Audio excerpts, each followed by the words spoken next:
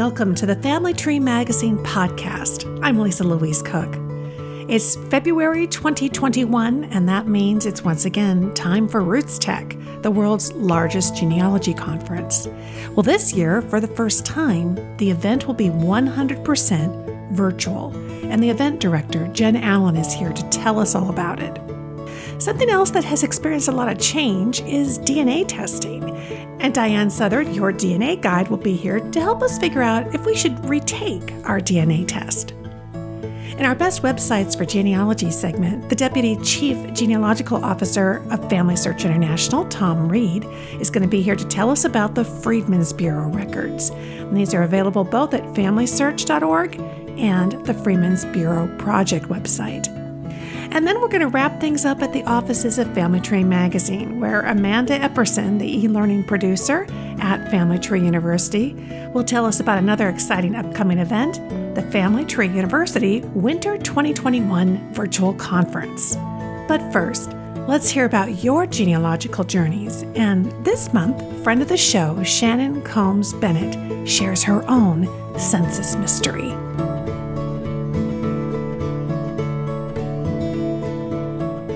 Have you ever searched online, felt great about all the information you uncovered, and then learned you spent all that time on the wrong family? Well, if you haven't, you're lucky. I have done this a couple times, but each time I do learn something valuable. One of my first stumbling blocks, which led to a great lesson in using census records, was for George Bennett. Now, I had his marriage record, his death record, him on the census with his wife, and even a picture of him and his father, also George Bennett, in 1902. What I didn't know was his mother's name. When I first investigated this problem, I was not able to get George's death certificate from Florida, so the only information I had was from his marriage record. On it, he states he was the son of George Bennett. He was born in Manhattan on 9 February 1897. Great! I just need to order his birth certificate from the municipal archives. One snag, though, there were two babies named George Bennett, born in Manhattan, on that date. So, one was born to a woman named Catherine Golding, the other to Augusta Yunke. Which one do I choose? To be honest, it was a 50-50 shot. I was going to get it right, but I was confident. Why? Well, because I knew my George Bennett married a woman named Ruby who lived in Hartford, Connecticut in the 1920 census. Then, believe it or not, I found a George Bennett living with his parents, George and Augusta, in Hartford, Connecticut at the same time. To me, I knew right then my George must be the son of Catherine Golding. It all fit together. But I couldn't go further back, and something nagged at me. It wasn't until I started researching Ruby's line that I noticed the real problem. In the 1920 census, her brother Alton Taylor was listed in her home and in the home of her parents. A double enumeration? Really? Then I investigated the siblings for the two Bennett families. That is when I realized I'd made a mistake. Surnames were not appearing like they should with the forward research. You see, my father-in-law knew who his first and second cousins were, and they were not in my tree. Needless to say, I went back to the original records, and it was in the original records that I pieced it all back together. George was the son of Augusta Yunke and George Bennett, after all.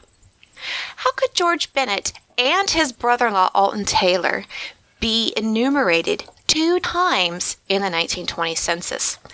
My 2 best guesses are they were visiting George's parents the day the census taker came, and they were enumerated as being in the house. Or one family enumerated the son as living with them, not realizing they were only supposed to state the names of the people in the house on the census date. Weird, but my best guess. From the census, I know that George and Ruby lived at 23 Harbinson Avenue, Hartford, Connecticut, and they were enumerated on January 7. George and Augusta lived at 45 Summer Street, Hartford, Connecticut, and were enumerated on January 6th. I plugged it into Google Maps, and it's just a little less than 4 miles apart. Not right next door, but easy to get to via public transportation or driving. Alton and Ruby's parents, Benjamin and Annie Taylor, enumerated on the 12th of January, lived on their farm in Coventry, Connecticut, about 20 miles away. George and Alton both worked for the Underwood typewriter factory in Hartford. Doing a little digging, I found the address, 56 Arbor Street, for the Underwood typewriter factory. It's not far from where the Georges live, which makes sense that Alton would live in Hartford and not have to travel 20 miles into town every day in 1920 to work at the factory. Today, the old factory is the home of the Real Art Ways. I also discovered a New York Times article from August 11th, 1919, during my research that announced the closure of the Hartford, Connecticut Underwood Typewriter Company plant due to strikes. It must have been back up and running again by the time this census was taken in the next January.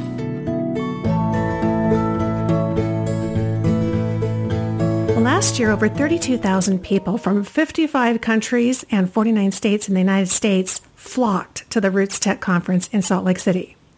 This year, many more are going to be flocking to Roots Tech, but not in person. And here to tell us all about Roots Tech Connect in 2021 is the event director, Jen Allen. Welcome back to the show, Jen. Hi, thank you so much. I love coming and visiting with you, Lisa, and all of your followers and fans. I love it. Well, you know, Jen, I was thinking back on Roots Tech 2020, and we really didn't realize at that time that was really just about the last major genealogy event that was held before COVID-19 started really closing down all of our public gatherings. It just seems like ages ago, doesn't it? It really does. It almost is crazy to think how many people we had in one building, right? Yeah. And we knew, you know, we all heard kind of things going on over in China or other parts of the world. And we really were one of the last events, even in the event world. Yes. That was one of the last weekends that anybody was holding mass gatherings like that. So it's crazy. We were lucky, really, really lucky to be able to still have it. Very, very lucky. And, you know, but last year you were celebrating a wonderful new decade, gosh, a 10-year anniversary with the conference. But this year you're celebrating something kind of new, which is this brand new format. So tell us about how it's a virtual event this year. Yeah, you know, with the pandemic, we knew early on that we were going to have to make this choice, and so excited to introduce this new virtual experience to everybody. I'll say, you know, I'm an events person. I love to be around people. Yeah. So it was a little sad at first to kind of make that decision and put the stake in the ground. But I will say that the things that we have seen and the opportunities that this constraint is causing, it's pretty remarkable. You know, even though we were sort of forced into it, there are some really big things I think we're all going to learn and love. Don't get me wrong, someday we're ready to get back together and have the party again. But it's opening the door to a lot of opportunities. Well, and I imagine it's going to continue to evolve even when we get to finally get back together in person, which I can't wait. You know, you'll probably still be able to bring with you all these wonderful things you've been developing for this year. But let's talk about one of people's favorite things, which is, of course, the genealogy training sessions. How's that going to look this year in 2021?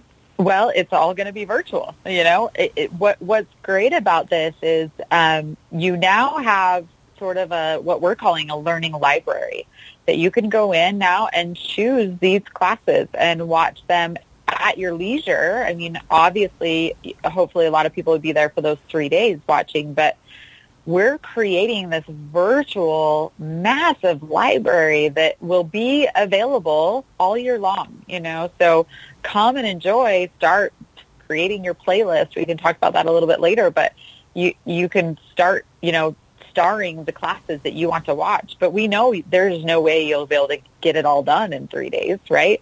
So now with this virtual experience, learning is totally different because you can come back to it.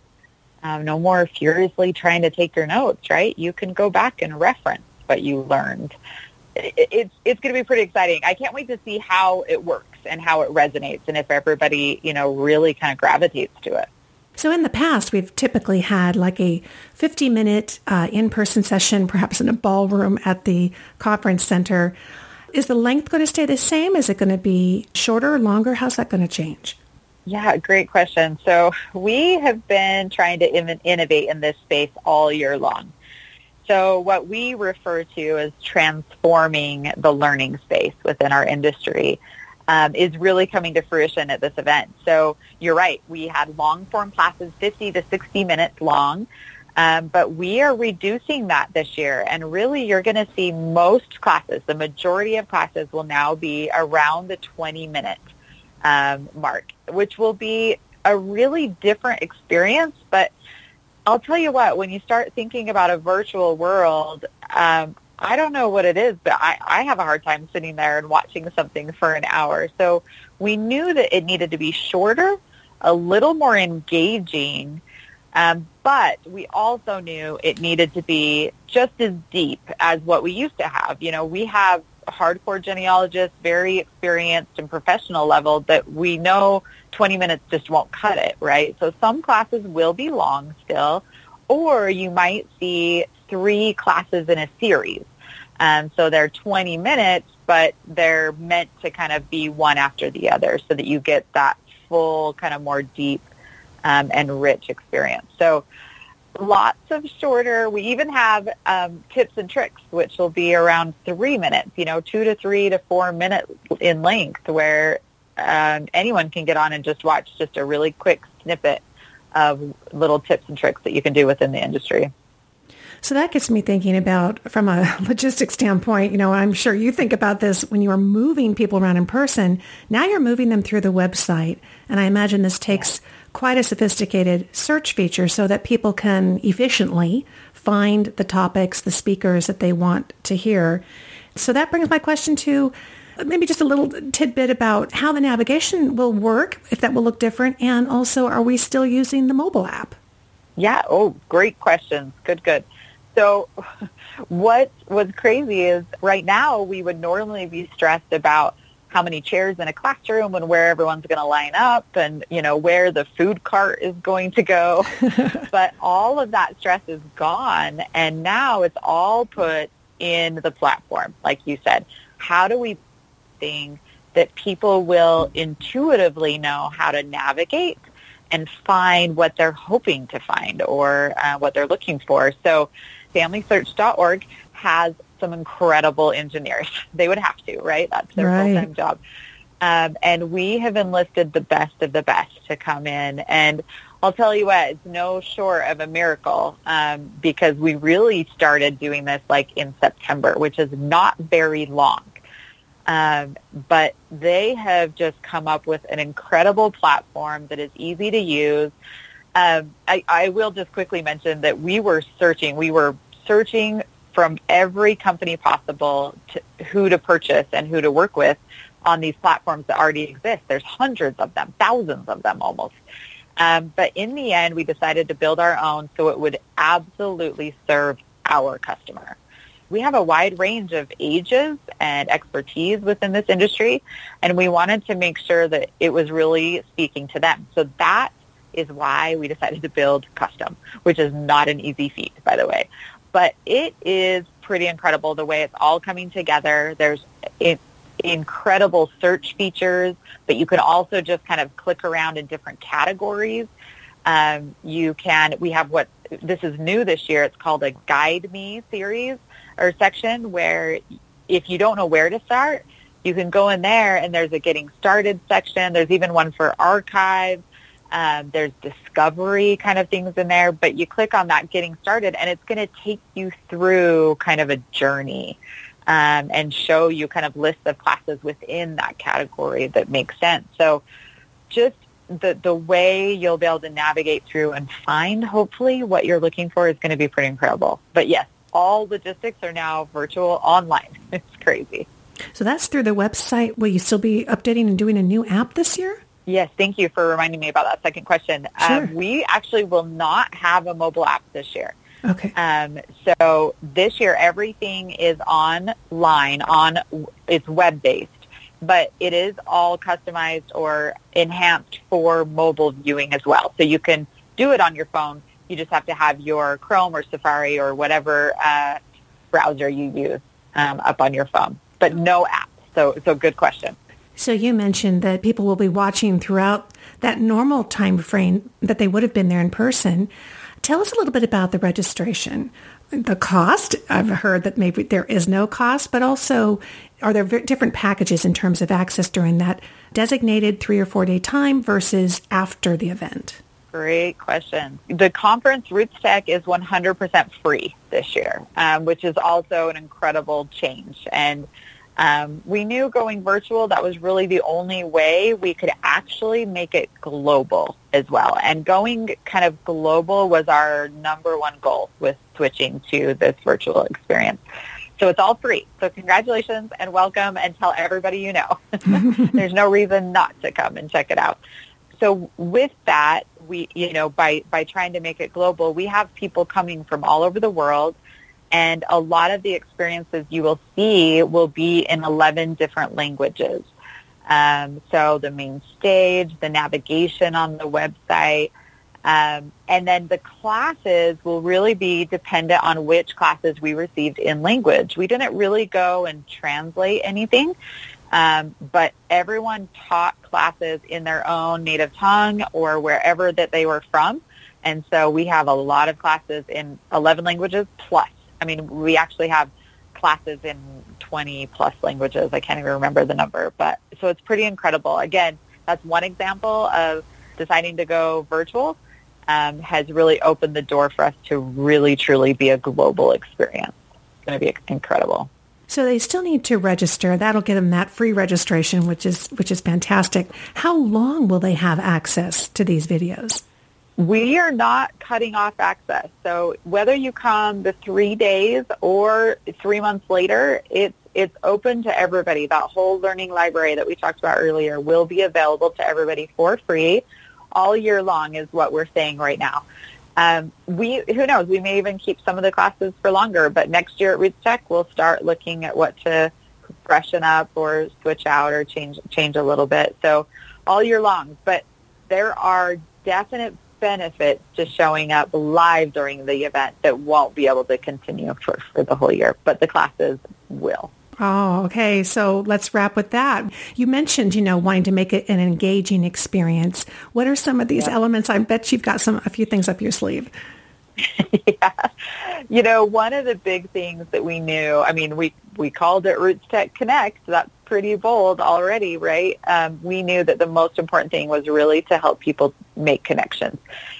We've been sitting in a lot of virtual conferences in the last year just to learn and watch, and those conferences that don't have any interaction feel pretty stagnant. There's people watching, but you don't get to feel that energy, and we really, really felt that was important. So the platform, part of what they've been working so hard is a huge kind of chat feature is what we're calling it, where at any time you can connect with people. Now there's a huge variety of ways or groups of people you connect with. One of them is, all those 800 plus volunteers we've always had at the event wearing those annoying blue shirts that say Ask Me Anything. Those people will still be there for you. So there will be this place omnipresent on the website where you can always go and ask anything of our volunteers, whether it's a genealogical question or, what do you have for DNA or help me find the ancestry booth, whatever it might be, we're there to help. But then there's also ways for you to connect with other attendees and chat with them. There will also be ways to connect with some of the presenters or with the exhibitors. That will be a feature as well.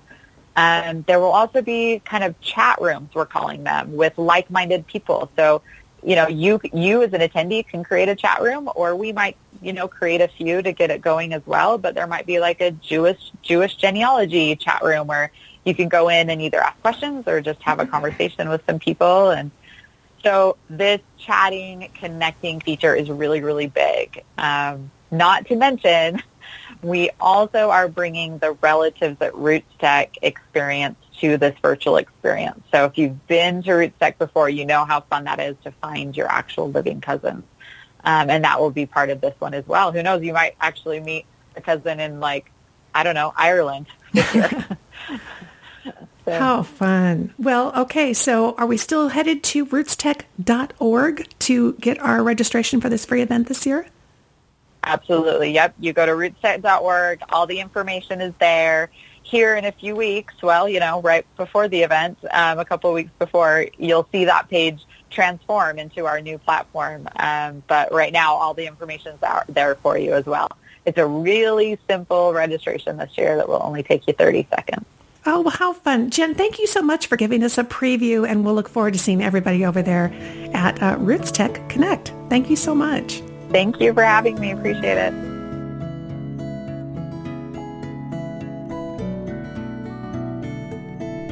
So perhaps you have tested at Ancestry DNA or 23andMe. Maybe you did that a few years ago. Well, have you ever wondered if your results are still up to date? I mean, do you need to retest, or is it worth buying another kit when you see them on sale? Well, our DNA expert, Diane Southard, is here to help you determine whether or not you should retake that genetic genealogy test. Hi, Diane. Hi, Lisa. Thanks for asking this great question. Well, it's hard to believe that it's been, almost 14 years since the autosomal DNA testing, first hit the direct-to-consumer market. Gosh, that was back in 2007. Have these tests changed a lot since then? I'm guessing maybe they have. You are absolutely right. Of course, yes, they've changed so much. I can't even believe, honestly, the early results compared to what we get these days. So that's the short answer. Yes, absolutely, they've changed. So back then, were we even getting our genetic ancestry? I mean, what did they look like then, and how does that compare to what we're getting out of these tests today? Right. Well, so the early days, they were able to break down your ethnicity into 3 categories. They could tell you if you were European, Asian, or African. Oh, wow. And I know. And can you imagine? We were so excited about that. We were like, oh my gosh, they can tell me if I'm European. And now we're upset because they've missed 3% of our Irish. So right.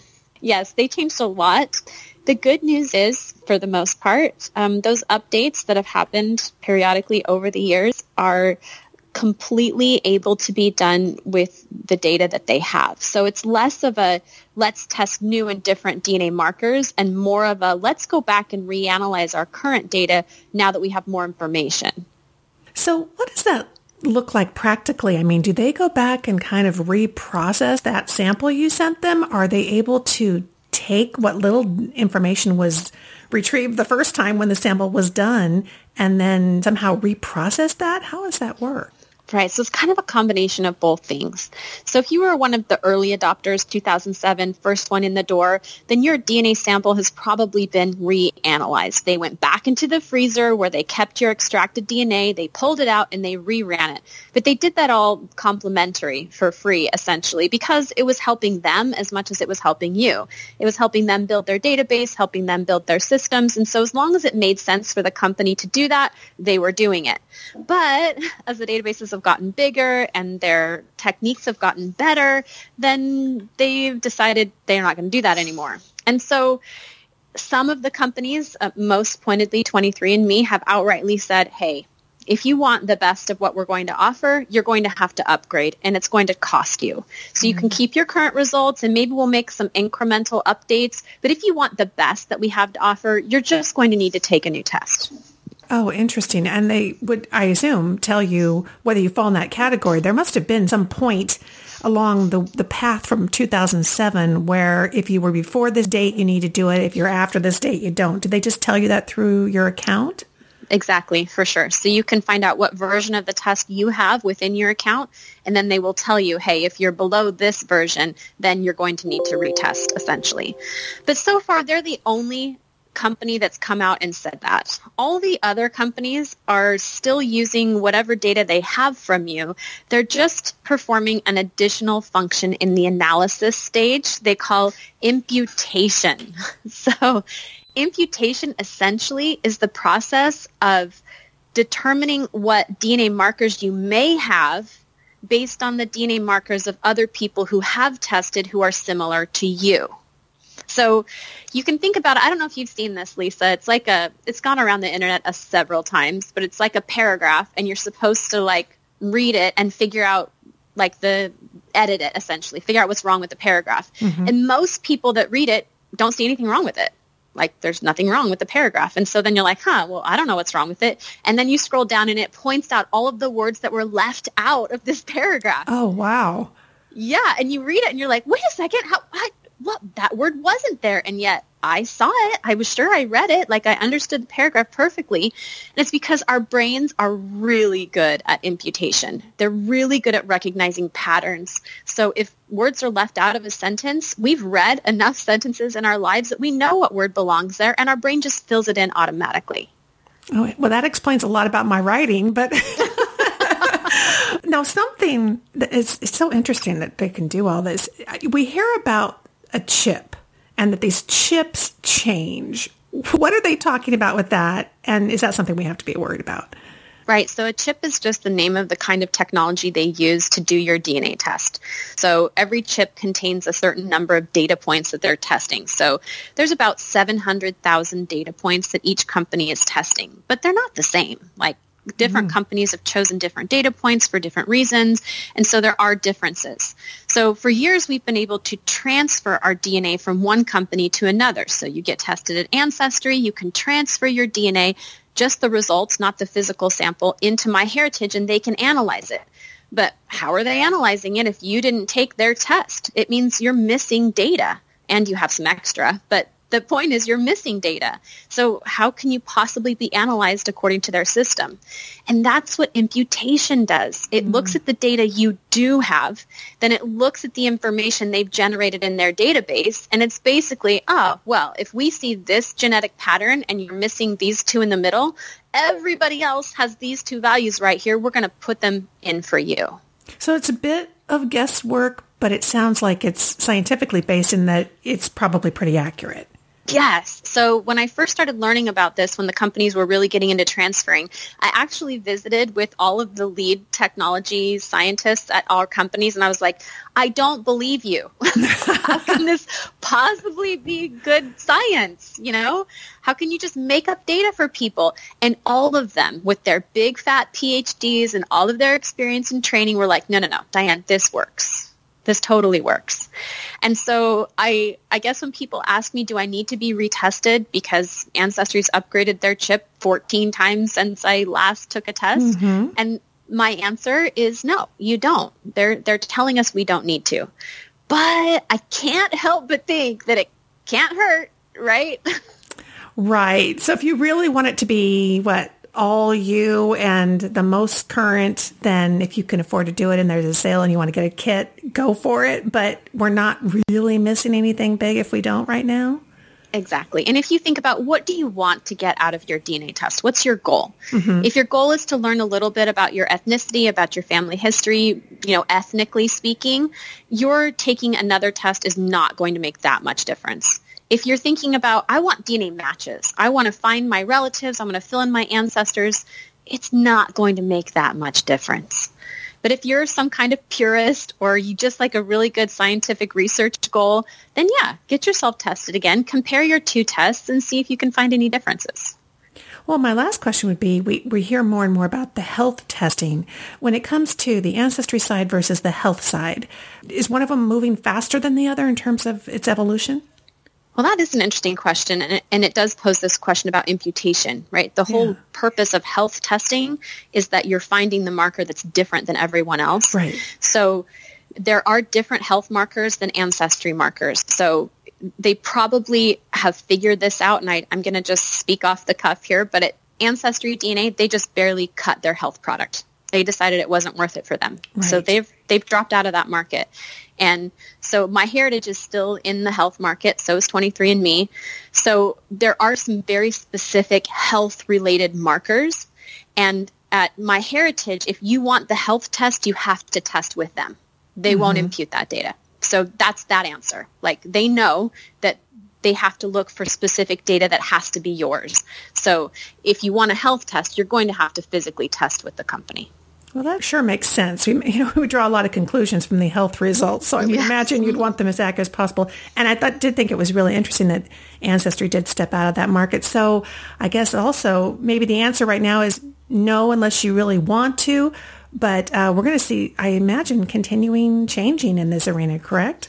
I totally agree. And maybe let me just mention, this is one of the reasons why I recommend that people do get physically tested at each company. You can transfer for free and get the data that you want. But there is an element of having your actual DNA sample with each company, because we don't know which company is going to come up with that next big thing that they will need to retest. And if your aunt or uncle has passed away, you can't get that data back. Right. So if their DNA is physically present at the company, you can always, go back and retest it. It continues to be a fascinating area. Thank you so much for shedding light on it for us, Diane. It's great to talk to you. Thanks, Lisa. It's been fun to talk to you too.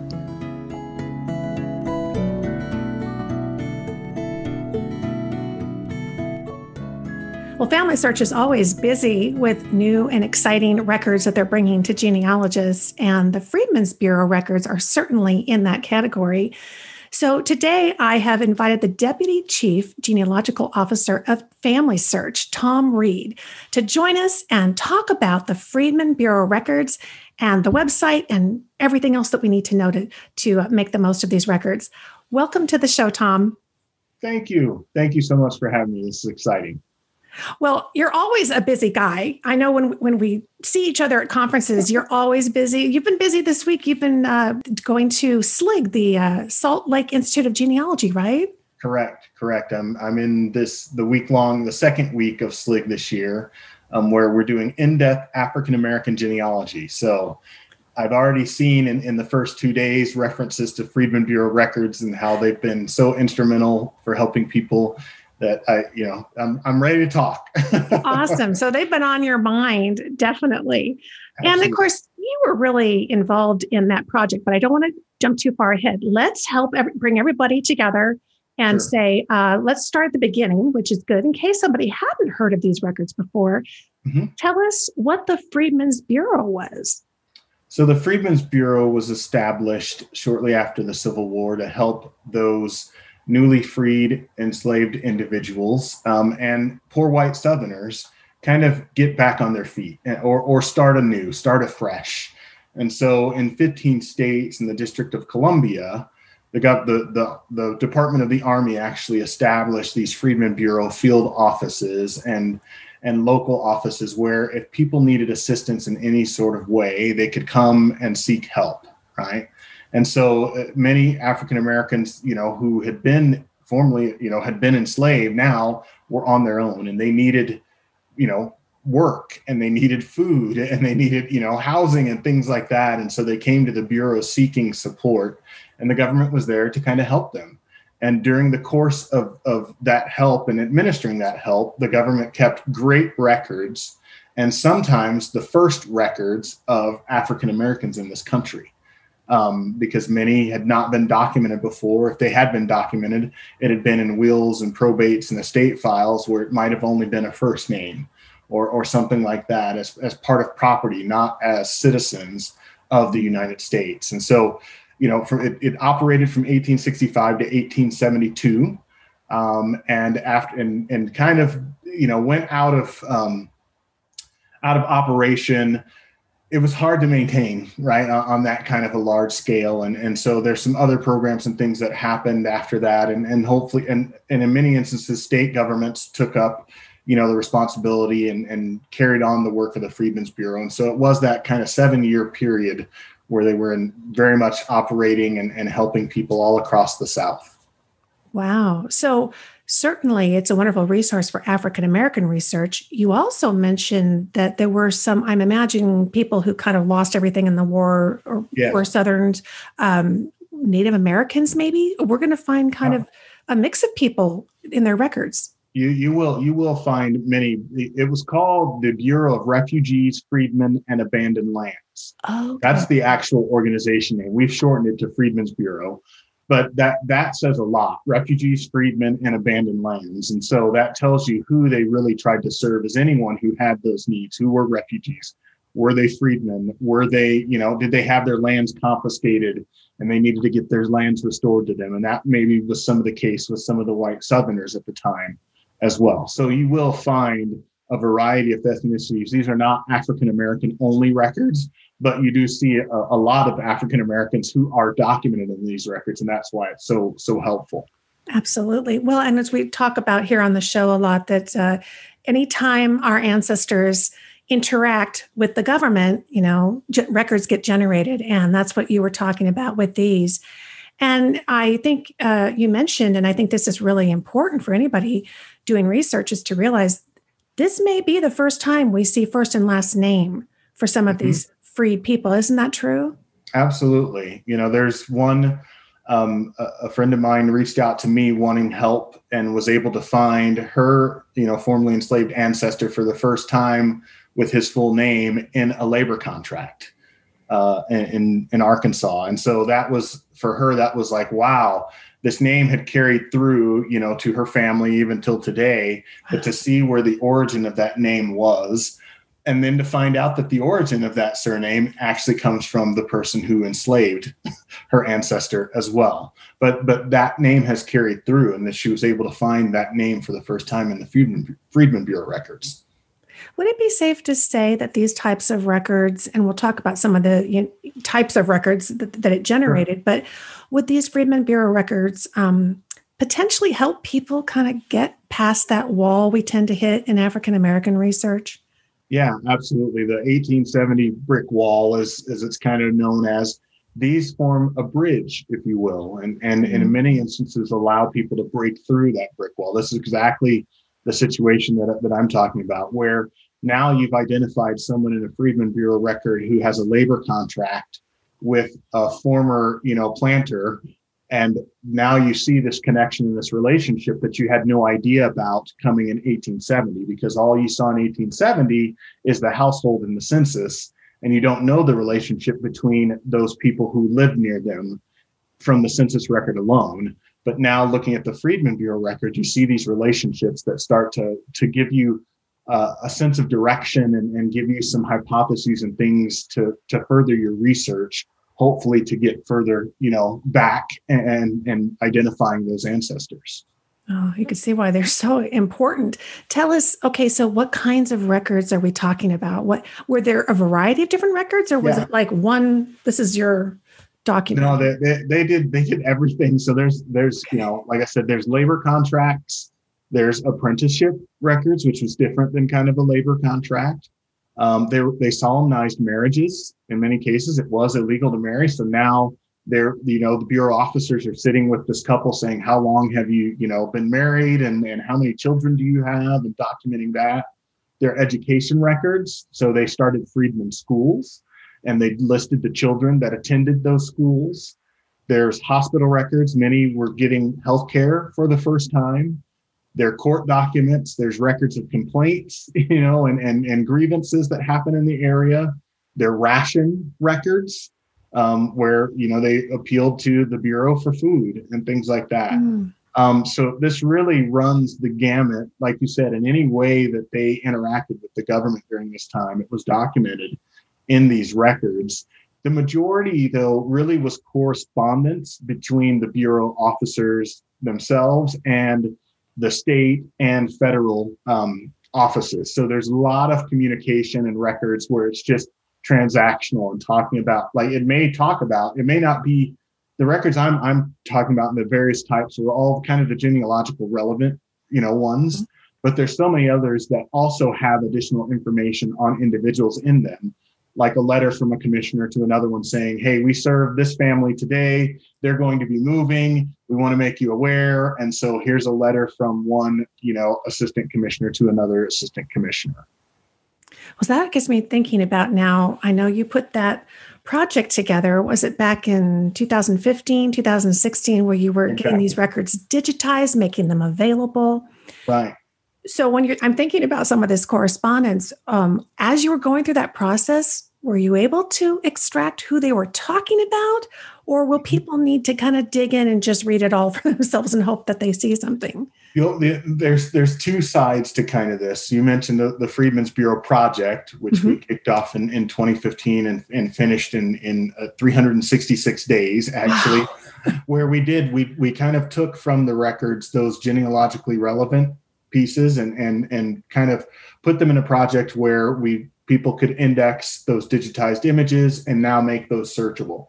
And so that part of it made searchable 1,783,463 names, right? And so that's the searchable name part, but there's also pages and pages and pages of documentation that are still unindexed. Many people ask, did you do all the Freedmen Bureau records? No, we didn't do all of them because we didn't do a lot of that correspondence where there still is some genealogical nuggets and breakthroughs that can be had. And so you'll have to use, the finding aids and the descriptive guides and pamphlets and go through and kind of look at those images. All of those images are available online to view, but not all of them have been indexed. And so it will take some research help and really spending the time in these records to get the most out of both sides.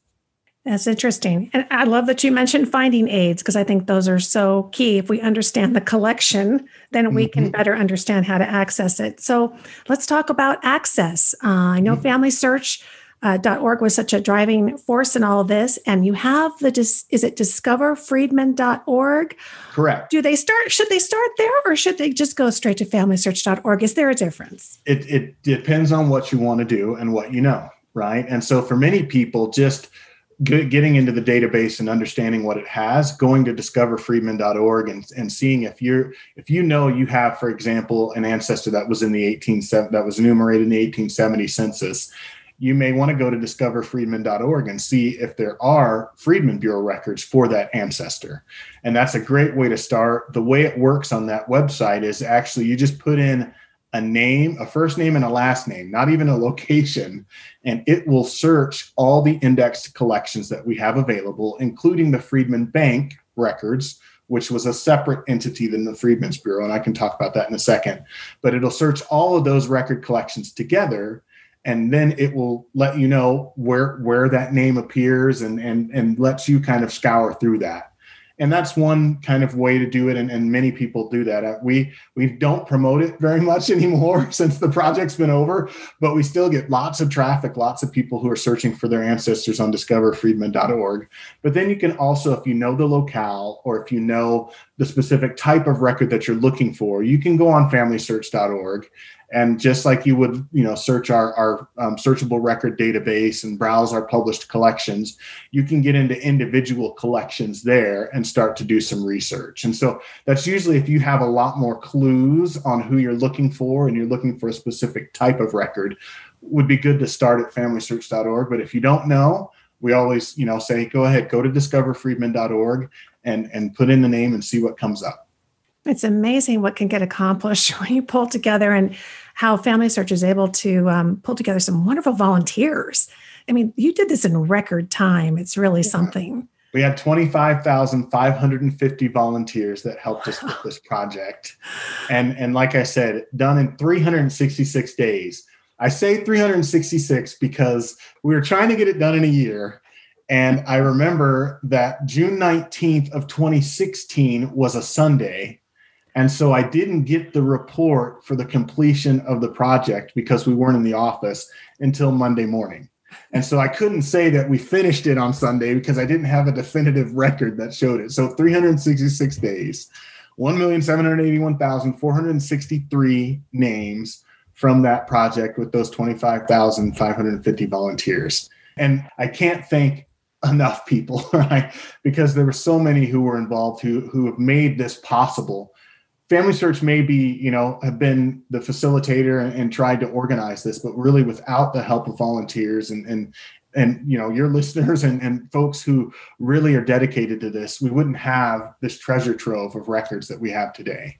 So thank you very much to anyone who's listening.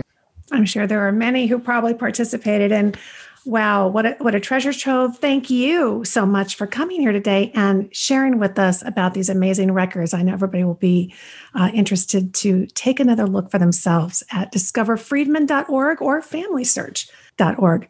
Tom, thank you so much. thank you for having me. And I hope this again helps individuals break through that brick wall and discover and connect with their families.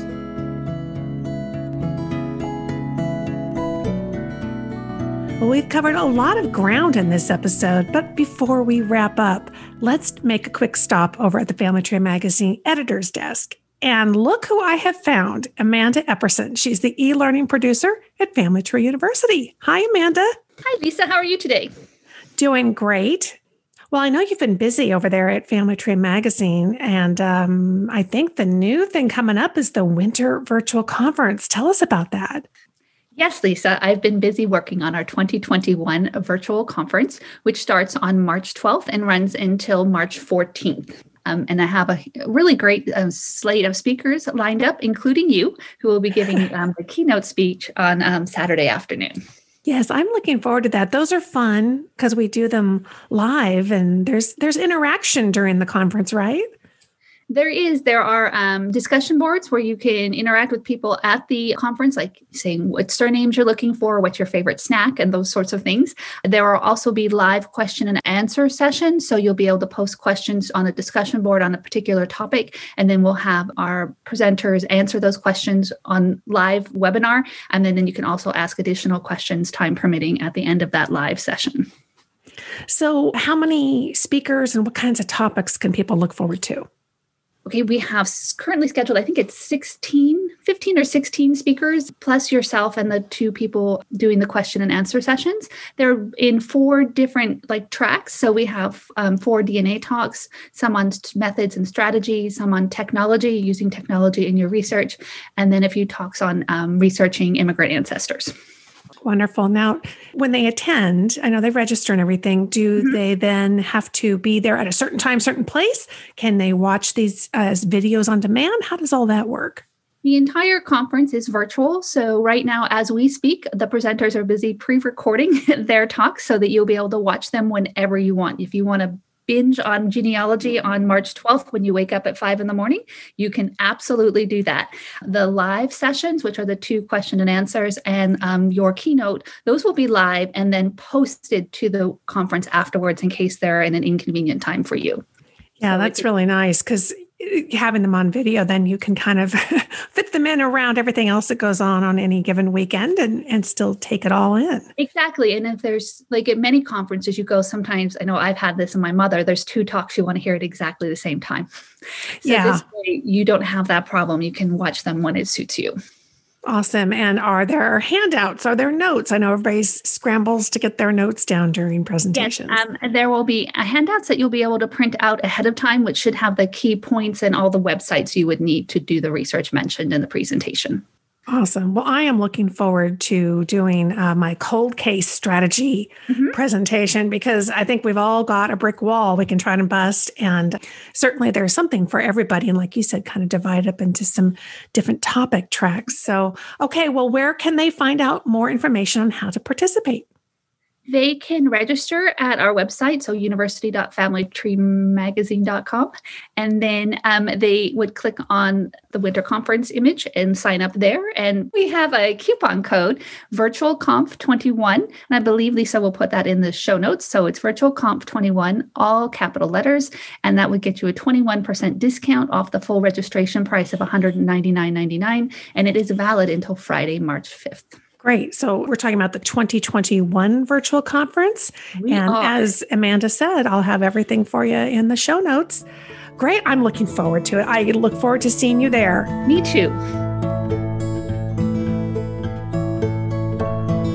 Thanks for joining me for this February 2021 episode of the Family Tree Magazine podcast, the show from America's #1 genealogy magazine. Now, if you're listening to the show through a podcast app like Apple Podcasts or Google Podcasts, will you do us a favor and leave a review? Your reviews are going to help other genealogists find this show. We'd love to have more folks joining us here, and we really appreciate the important role that you play in that. So thank you so much. As always, I will have links on the show notes page to everything that we discussed today, and you can find the show notes at familytreemagazine.com/podcast. Thanks again for joining me. I'm Lisa Louise Cook. You can visit me over at genealogygems.com, the home of the Genealogy Gems podcast and the weekly YouTube show, Elevenses with Lisa. Until next time, have fun climbing your family tree.